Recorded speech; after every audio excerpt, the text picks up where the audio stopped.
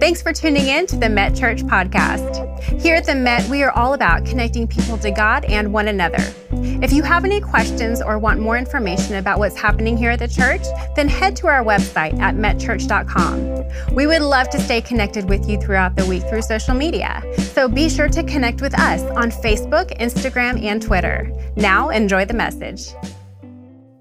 I hope you've learned some things as we've tried to drop into some of the characters of faith in Hebrews 11 to try to learn the principles of their life. Now, what you find as we're going to talk about this morning is these were just ordinary people. These were not perfect people. God doesn't just pick out perfect people to use, as we're going to talk about this morning. God will use anyone that'll make themselves available. If you'll get usable, God will use you. You're not disqualified. You know why I know? Because you are here. And the way I know you will not be available to be used anymore is you will no longer be here. We will experience something called death. And until that happens, God has a plan and a purpose for your life. I believe seriously what he said in Ecclesiastes 3:1, to everything there is a season, there is a time to every purpose under heaven. Life is seasonal, and in the seasons of life, God gives us time to fulfill purpose. And as long as God has a purpose for Bill Ramsey, I'll be here. He'll give me time. And the minute my purpose is over, I'll step from the temporal into the eternal, absent from my body to be present with the Lord, and I'll be waiting on you on the other side. But until then, you got to put up with me, right? Because God has a purpose and a plan for me as he does for you as well. And when you read Hebrews 11 as it's recounting these characters of the Old Testament, some of them, let's be honest, some of them are good examples of good examples. There are really some great examples in there. And some of them are good examples of bad examples.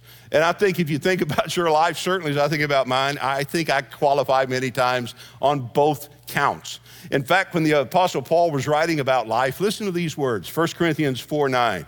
We have been made a spectacle unto the world, both to angels and to other men. Think about what he said. We have been made a spectacle. You and I have been made a spectacle. Now, what does the word spectacle mean?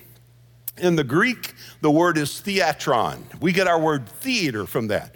Here was what Paul was saying. He was saying, you and I are living our lives on a stage. This life is a stage. And we're living our life in front of unseen angels and seen men. There are other people that are watching how I live my life, how you live your life. Sometimes what I do will speak far louder than anything that I ever say. And so people are watching our life. Everybody in the room has influence. I don't care what your position is, what your profession is, you have influence. God can use you specifically, individually, and uniquely. He uses your influence. It may be on the child that's in your home. I mean, the greatest responsibility you and I have is to our children and our grandchildren. That's our number one priority. And we influence them more than anyone else. And the idea of influence, really, when you do an etymology of the word, it is an idea of smaller tributaries that are flowing into a larger river, and in that process, there is a current that is created.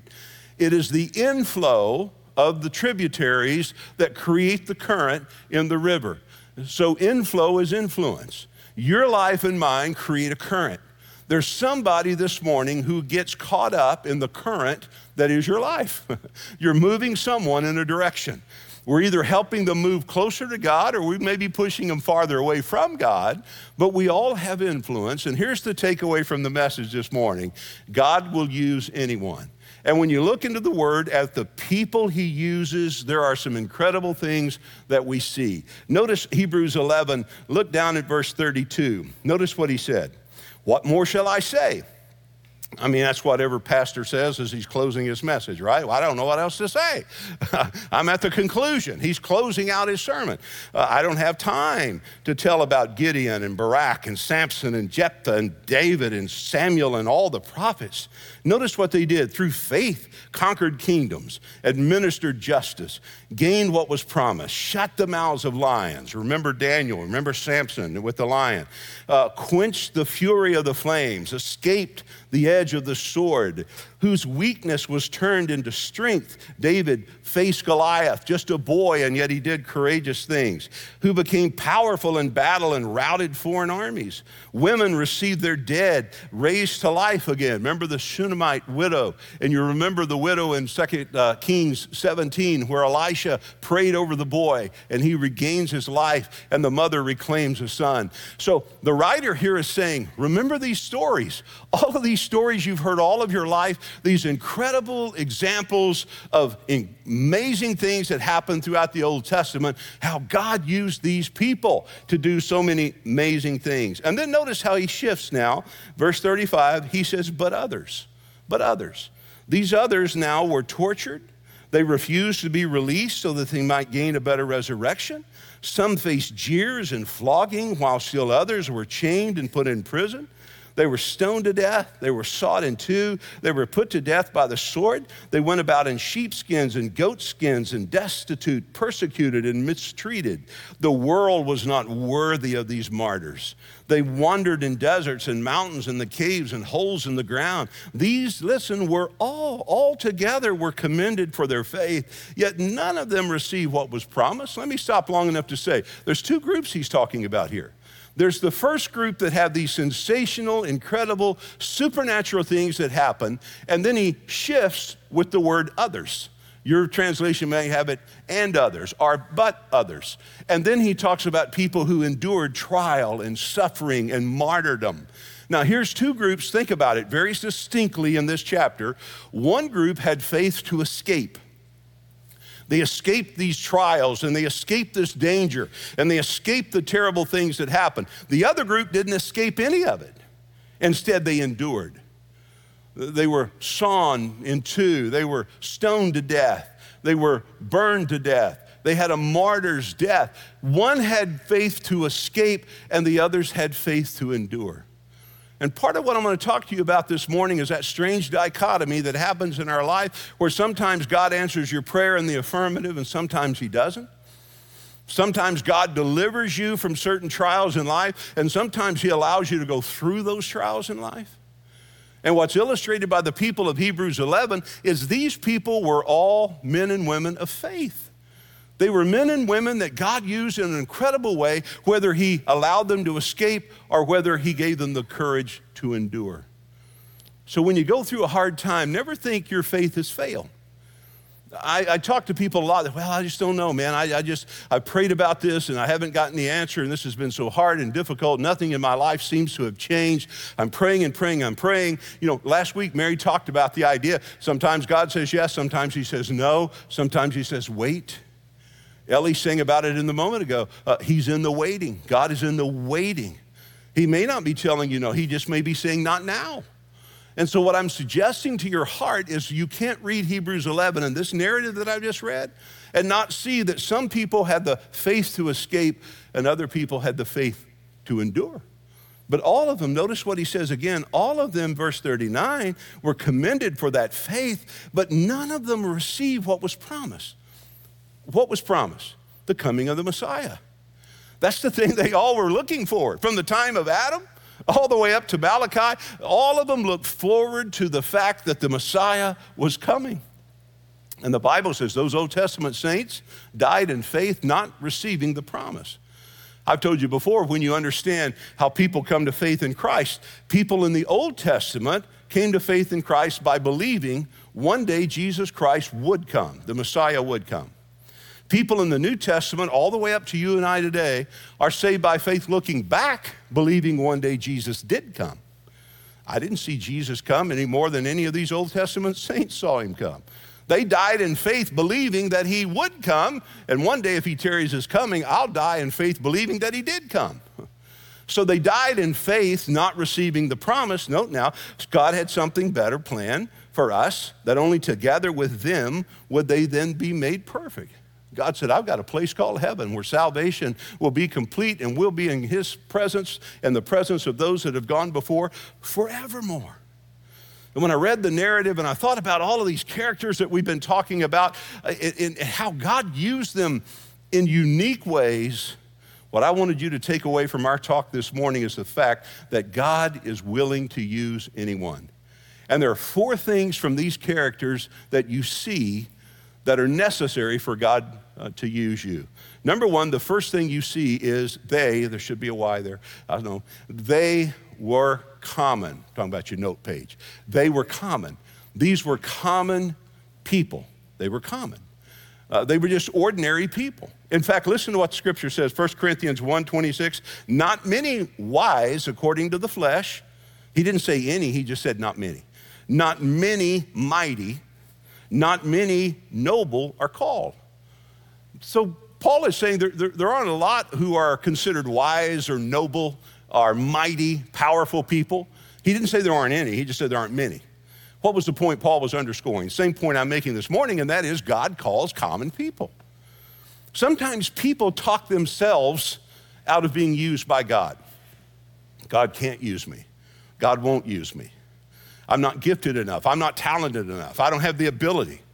That was Moses' go-to, man. When you read the first of Exodus where God tells Moses, you're the man. You're going to lead my people out of Egypt. Moses says, oh, no, man, I don't speak well. I get my tongue over my eye tooth. I can't see what I'm saying. I'm not good at talking. I can't do that. And that's not who I am. And God said, no, you can do it. In fact, when you read Exodus 4, you know what God said to him? He said, what's in your hand? Moses said, a staff. God said, throw it down. Remember the story? He throws it down and becomes a snake. The Bible has a lot of humor in it because God told him, pick it up. Pick that snake up. Can you imagine? I don't know about you. I've got a healthy fear of snakes. But if God ever told me throw a stick down, it became a snake, and he said, pick it up. Me and him would have to talk a little more about that one. But he said, pick it up, and he did. And you remember the story, it became a staff again. What was the point of the story? What God was saying to Moses is, you've got everything you need. You've got it in your hand. Can I tell you something? You never have to say, oh, if I just had the talent of this person. If I just had that intellectual firepower of that person. If I just had the opportunities that they had growing up. If I'd had the family that they had growing up. If, and we talk ourselves out of being used of God, when the response to Moses was, what's in your hand? Another beautiful way of understanding it is what Jesus illustrated in Matthew 25. Remember the parable of the talents, where he gave different abilities to 3 different guys, and what he did when he held them account, listen, for what they did with what they had. God will never call you into account for what you did with what you did not have. He's not going to call you into account for that. He won't call me into account for that. Romans 14:12 says, so then every one of us one day will give an account of ourselves to God.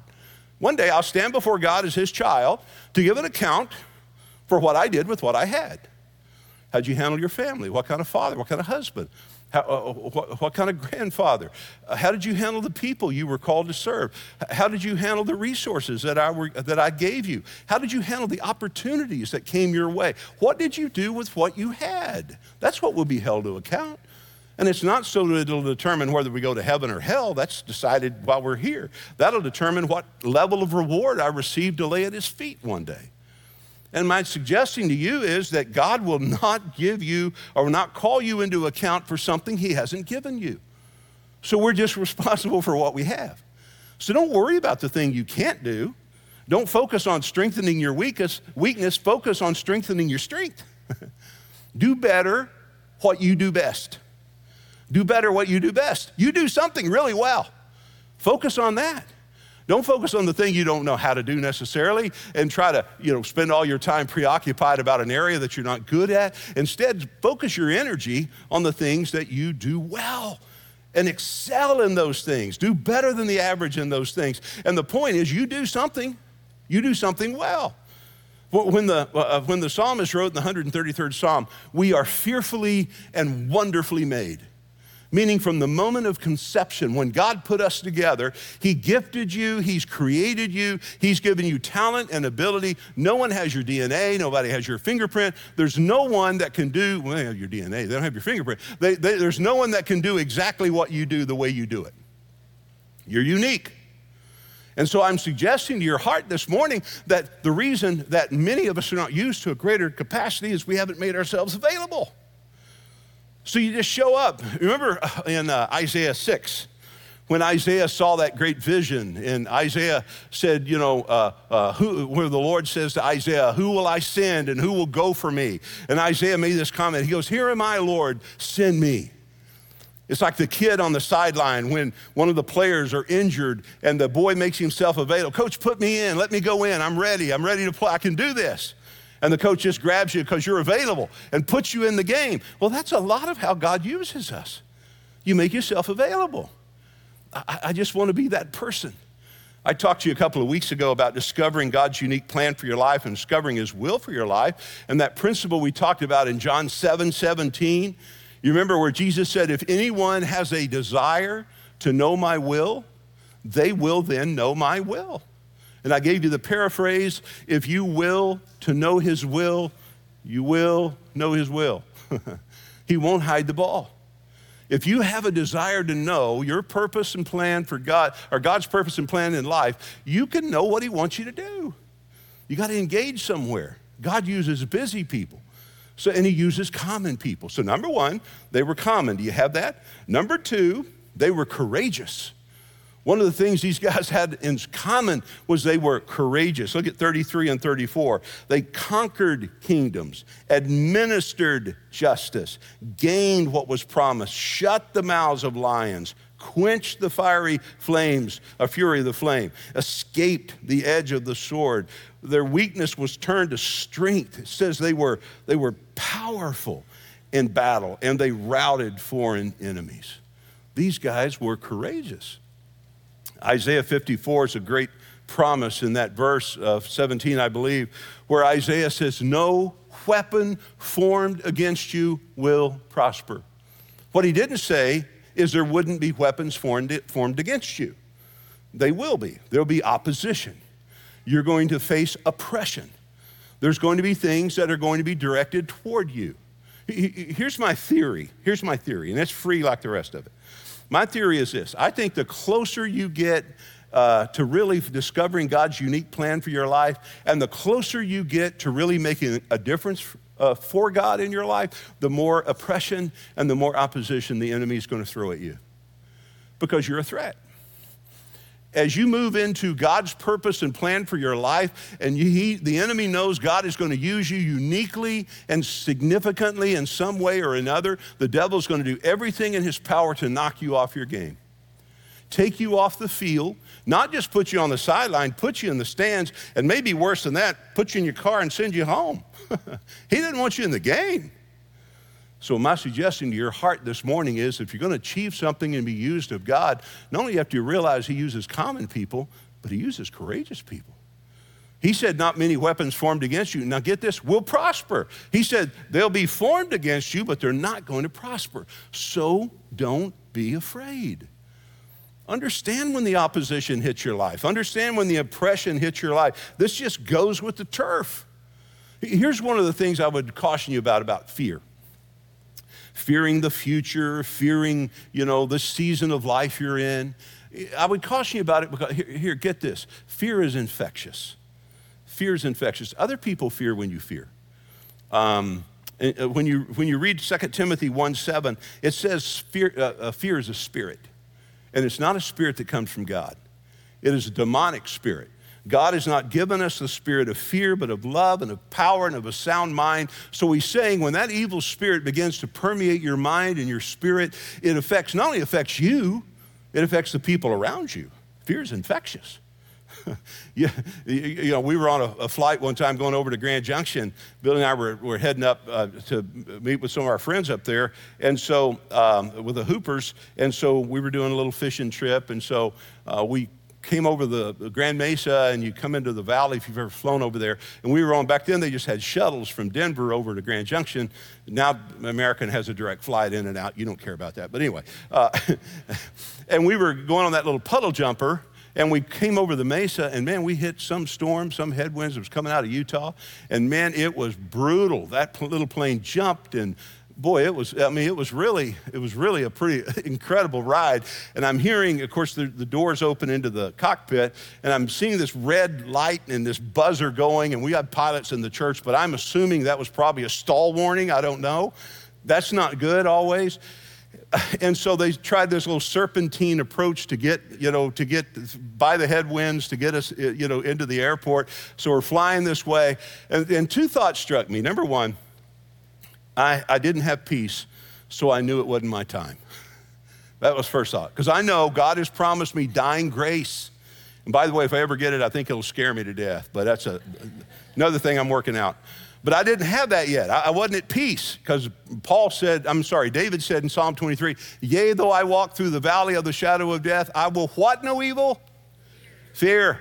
I was scared a little bit. So I thought, okay, it's not my time. I'm scared. So that was point one. Point two, I looked at the pilots. They weren't scared. I caught one of them looking at the other at one point. Honest to God, the guys were smiling at each other. I'm going, are you kidding me? I mean, it's just boom, boom, boom, boom. So we landed, and I stuck my head in the cockpit. I said, hey, guys, great job. Man, that's really good. Good job, you guys. And they looked at each other and said, yeah, it was actually kind of fun. Fun? I don't know. I don't try to understand that. But the point I'm making is fear is infectious. If the pilot would have said, oh my gosh, we're going down. If you pray, you better pray. Oh, hello. We'd have had a revival on that plane. But he exerted such calmness. The attendant was so calm during all that. Everybody, make sure your buckles, everything's good, going fine. We want to go down happy and peaceful. So, but here's the principle, Deuteronomy 20, verse 8. Here's what God said. He said, if there is a man among you who is fearful and faint-hearted, let him go home. Return to his house, or his brothers will see his fear, and it will infect them as well. Did you get that? God said in Deuteronomy 20, verse 8, before we go into battle, if you got some who's not sold on the cause and they're afraid, send them home because their fear is infectious. And can I tell you, just as fear is infectious, so is courage. People draw strength from your courage. Look, it's not going to be the victories that you go through in life where your kids and your friends will learn the most about you. It's going to be some of the setbacks and the defeats that you go through in life. They're going to see how you handle the struggle. Anybody can handle it when the money's good and the career's going great and everything. Anybody, it doesn't take any faith to handle. But man, when there's more month than money and the relationships is difficult and all that's going against you, holy cow, when the faith is tested, that's when your influence shines the brightest. So you need to be courageous. Number three, not only were they common, not only were they courageous, number three, they were committed. These men and women in Hebrews 11 were absolutely committed. You know what adversity will do? Adversity will reveal your level of commitment. How strong your strength is seen in what it takes to stop you. We've talked about the fact that you do not and will not know how strong your faith is till your faith gets tested. And if your faith is going to grow, it's going to have to be tested. If you've ever done any resistance training, you know that when the weight comes down to get that resistance training, the weight has to go back up. And it's in the struggle of the resistance against the weight that you're dealing is the muscle broken down and the muscle is then strengthened. Every day there's a pressure coming on you. There's difficulties and challenges and trials you're going to face in life that are unique, and your strength is in the struggle. You remember the butterfly, before the butterfly emerges from the cocoon, it has to fight its way out. And they tell us if you try to assist the butterfly in breaking out of the cocoon, you'll kill the butterfly. Because the strength the butterfly needs to live its life is in the struggle that it has in freeing itself from the cocoon. Some of you are in a struggle this morning, and whether you realize it or not, your strength is in your struggle. God is using your strength, using your struggle now to strengthen you for something ahead of you. So these people were absolutely committed. Remember when you were growing up, some of you, remember the Timex commercials, the watch, the Timex? You remember what those were? You remember the commercial? It says the Timex can take a licking and keep on ticking. Thank you for that. 9:30 left me hanging a little bit on that one. It takes a licking and keeps on ticking. And I think that happens sometimes with Christians, man. You just take the licking and you just keep on ticking. You just do your best to get through what you're going through, and God finds a way to strengthen you. Let me give you this. Matthew 11, you've got John the Baptist. Remember what John the Baptist's role was? He told us. He said, I'm the forerunner of Christ. I am to prepare the way for the coming of Messiah. So John's job was to get people gathered so that he could hand off these people to Jesus. And so John was preaching. He looked like one of these Old Testament prophets, and people came out to see John and hear him. He was preaching repentance. One day he's on the banks of the Jordan, and he looks up and he sees Jesus. And in that moment he says, behold, there he is, the Lamb of God that takes away the sins of the world. And Jesus steps from anonymity onto the stage of life, and everything changes. And John, at that moment, he said, I have to now decrease while Jesus increases. And so the crowds leave John, and they're following Jesus. But John's like any of us. He had a little bit of an ego. Now he's preaching to an empty room. Everybody's going to see Jesus. Now he's just got a handful of people out there. And when he does that, he is vulnerable because he had upset the religious order of the day. They were complaining to the military might of the day. Something has to be done with John. He's emptying our synagogues. You got to arrest him. He's preaching blasphemy. He's talking about some Messiah that's coming and all. So they finally realized, well, he doesn't have a lot of people around him, so he isn't going to create a big disturbance. We'll just arrest him. And so Rome arrests John, put him in prison. Matthew 11, here's the point. For the first time in John's life, his faith is tested, right? You remember what he says to his followers? Go ask Jesus, are you the Messiah, or do I start looking for somebody else? Now, hold on. John knew he was the Messiah. Come on, John. You know, sometimes when you're discouraged, you say things you don't really mean. You ever done that? So he's saying stuff he really doesn't mean. He knows Jesus was the Messiah. He calls him out on the banks of the Jordan. His whole ministry was getting a group ready for Jesus. He said, I'm the forerunner. I must decrease, he increases. And when he's arrested, he wasn't counting on that. He wasn't planning on that level of adversity hitting his life. And so Jesus, when he hears John's complaint, he says, go back and tell John. Tell him the things you've seen me do. If he's doubting me, tell him about blinded eyes that have been made to see. Tell him about the people that have died that I've brought to life again. Tell him about lame legs that can walk again. And tell John that he'll be happier if he doesn't keep getting offended by me. Now, let me give you the Ramsey paraphrase. Go back and tell John that I've got the power to allow him to go into prison. I've got the power to bring him out of prison. And if he wants to be happy, he needs to quit getting hacked off every time I do something he doesn't like. Very loosely translated. But that's not bad theology. Trusting God. Committed to him when he does things we don't like. When he does things we don't agree with. And that's going to happen. God seldom asks your opinion. He's never asked mine. And when James was writing about this, he said, let me tell you what adversity will do. James 1:4, it is the trying of your faith that will produce patience.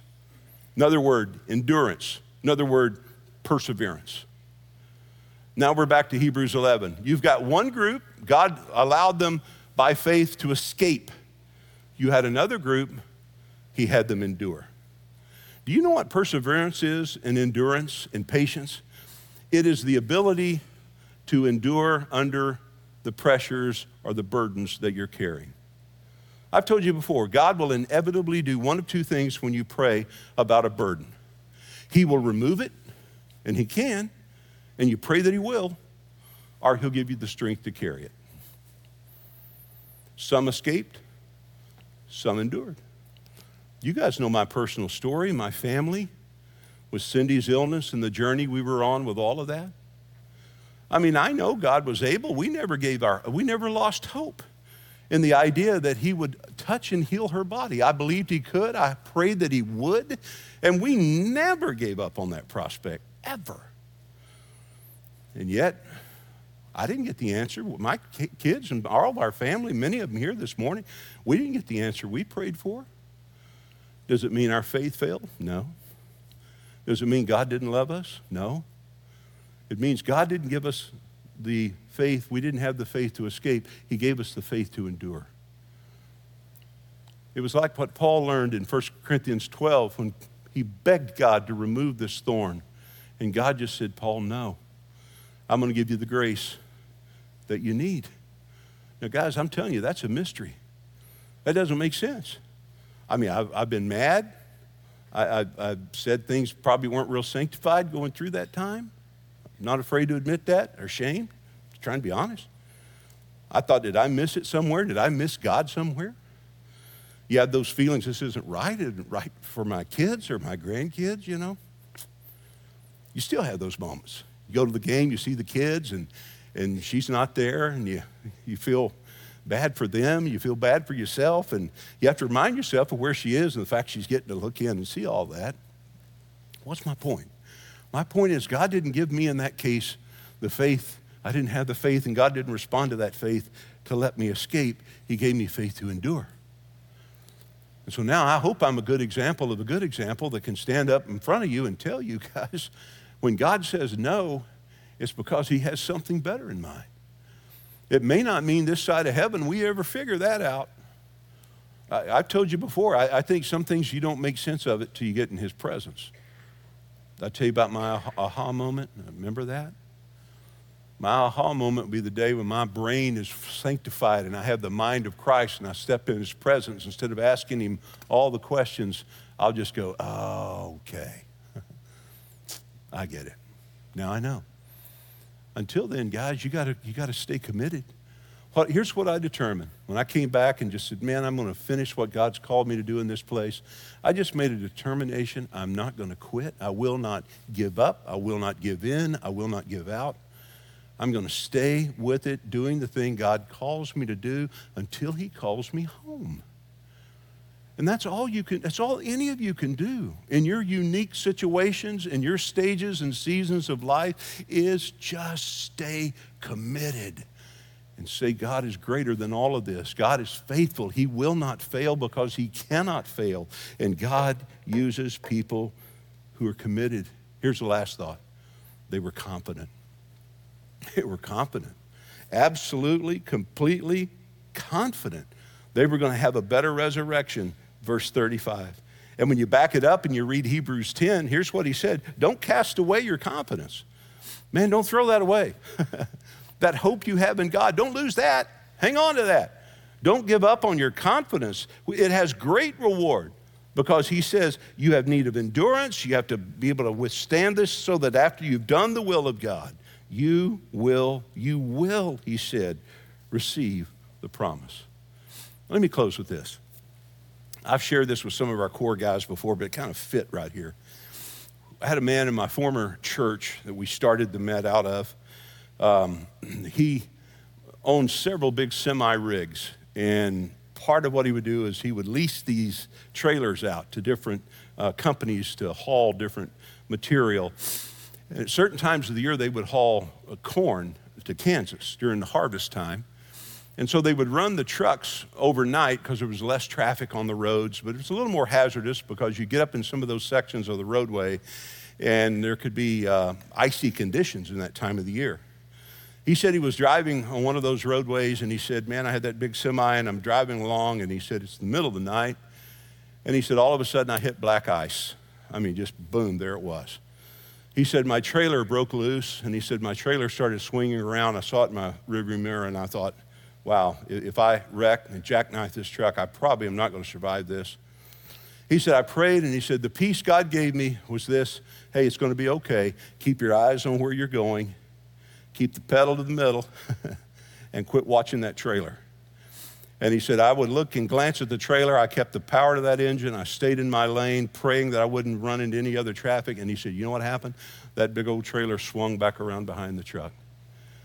He didn't know that, but in that moment, he was going to give me an illustration that I could use. You know how many times in life we've been tooling down the road, and all of a sudden the trailer of your life breaks loose, and you feel like I'm going to lose everything. This is the end. Can I tell you, when you have those moments, keep your eyes on where you're going. Keep the pedal to the metal. You just keep doing what you know to do. And let me tell you something, God is faithful. That trailer is going to pull back around. You're going to be okay. Don't give up. Don't give in. Don't give out. He who has called you will finish the work that he started. You can have that confidence today. Let's pray. Father, thank you for your word. Isaiah said it never returns void. It always achieves the purpose for which it was sent. So, Father, I pray this morning for all my friends, different seasons and stages of life, who have heard your word and maybe have applied it in different ways. I pray, Father, your word will resonate, that we won't just be a hearer of your word, as James said, but we will be a doer. We'll put it to practice. We'll walk out of this room better equipped, and I pray better inspired to be a better example. Bless every business represented in this room. Bless every family. Lift, Father, the burdens that these people carry. Bless those who are watching online. And Lord, if there's one who've never received you as Savior, I pray this would be the moment right where they are, where they humble their heart and just simply pray and say, Lord Jesus, with all that I know about me, I now trust all that I know about you. Come into my heart. Forgive my sin. I pray this in Jesus' name. Amen. Thank you so much for tuning in today. If you have any questions or prayer requests, please contact us by visiting metchurch.com so that we can follow up with you this week. We look forward to seeing you next week.